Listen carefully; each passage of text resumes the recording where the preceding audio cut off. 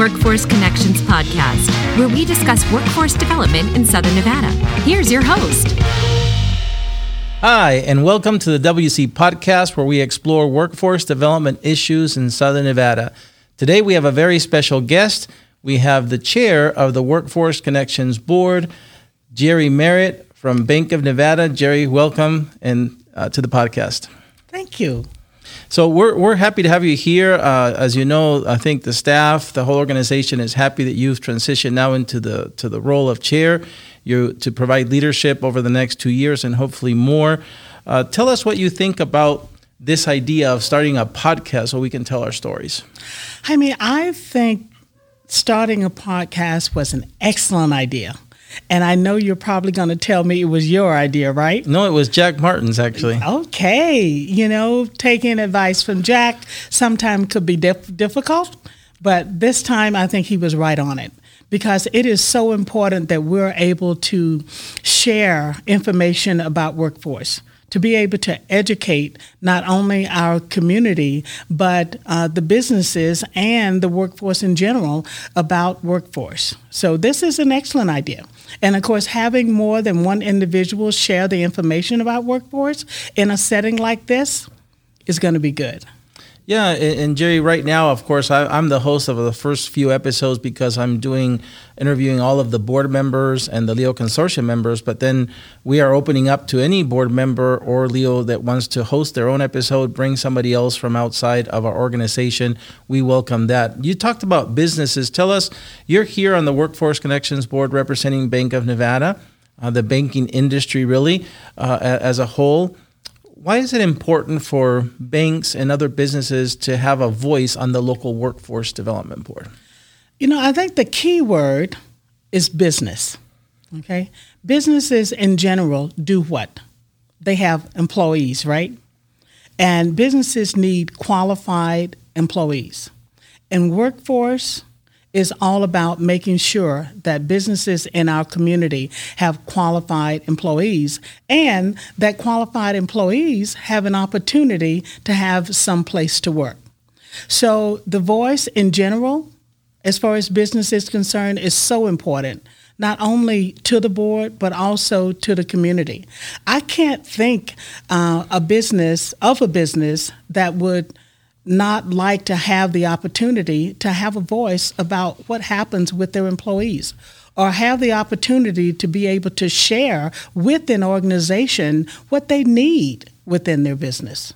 Well said, Jerry. And I think you mentioned businesses, and WIOA calls upon businesses to be a part of the board and for the board to be business-led, but also wants those businesses to send representatives that have optimum policy-making authority for their organizations, optimal hiring authority, but they also want them to bring resources to the system, which it could be connections in their industry, introductions. It can bring resources that they provide as well that can serve our participants.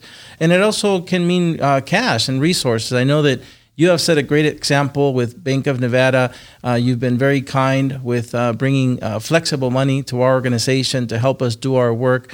Why is it important that more organizations do that? And again, I'm not talking just about cash, because not everybody can bring cash, but to bring resources to help us do better work. Why is that important in your opinion? In order for the organization to be successful, resources are very important. And these resources, as you said, can range anywhere from cash to information, to knowledge actually in general. So if these businesses in our community are going to be requiring help from our organization to get qualified employees, I think they need to be at the table. The businesses in general are at the table, through the board. But through these board members, they can actually bring resources from the businesses actually to workforce. Cash, that's different. Okay, I have been part of the Workforce Board for a few years before I had an opportunity to learn more about the inside working of the organization as I chaired the Finance Committee. And being part of the finance committee enabled me to see the ins and outs of how important it was to be able to bring these type of resources to the organization.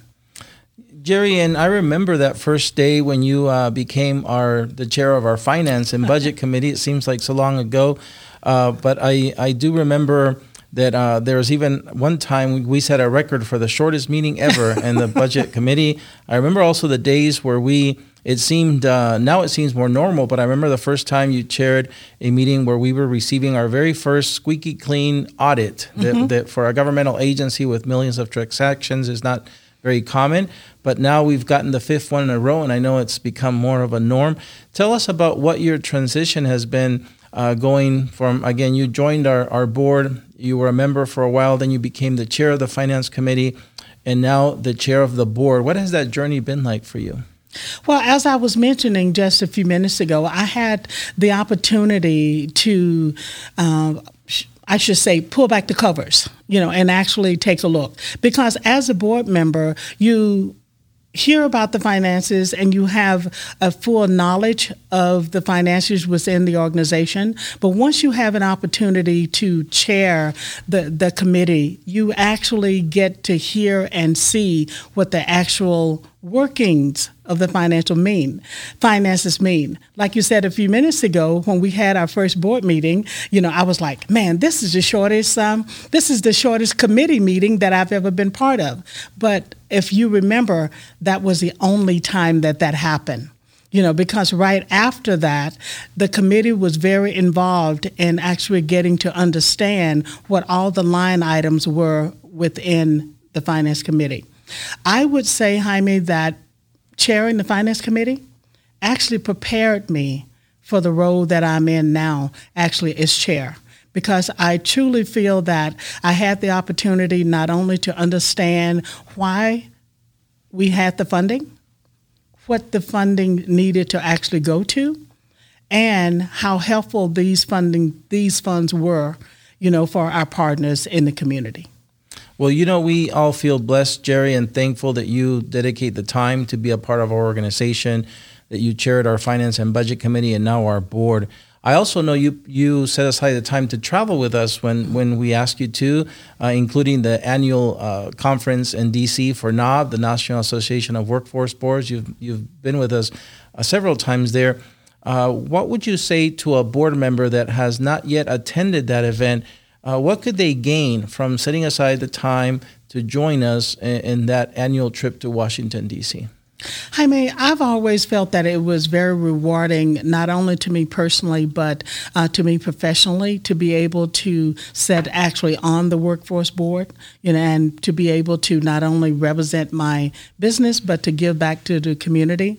But when I had the first opportunity to actually go to Washington, D.C.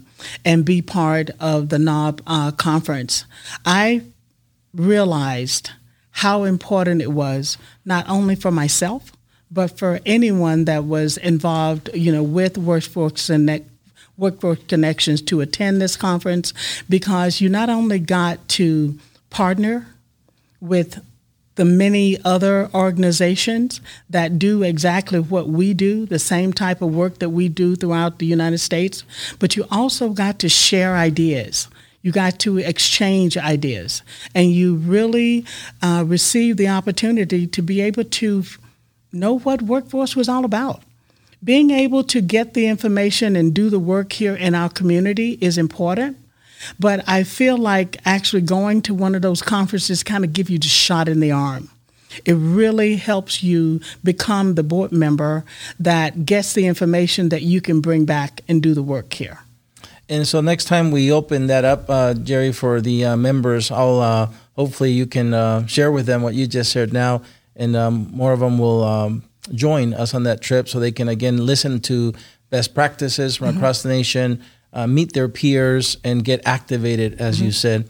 The last question I want to ask you about is something that we worked really hard on because we're trying to build a more relevant connection to the business community.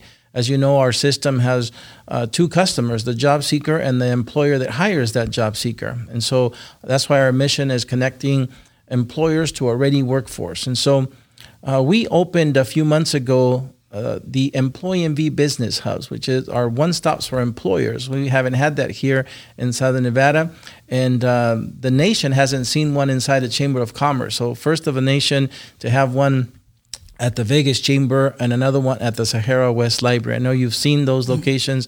Again, we've put them there because we believe that the employers really need a place that's focused on them, with staff that's focused on them. Tell us what your thoughts are about the Employee MV Business Hubs and the role that they can have as our economy recovers and we help small businesses recover and thrive again.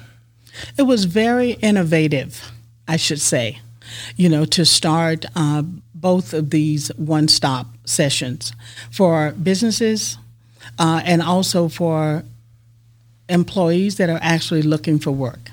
I think the key there is the one stop that is in a very professional setting, whether it be at the Chamber of Commerce or whether it be at the Sahara Library.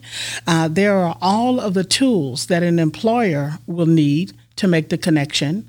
And there are also the tools there for one that is actually looking for work to be able to do it. I think it is probably one of the most, you notice I said one, because we've had many opportunities to do many innovative things within the last 2 years, but I think it is probably one of the most innovative programs that we've actually put together. And then we've been very fortunate to have community partners such as the Chamber and the library to actually house us so that there would be a one-stop opportunity both for the employer and for the job seeker.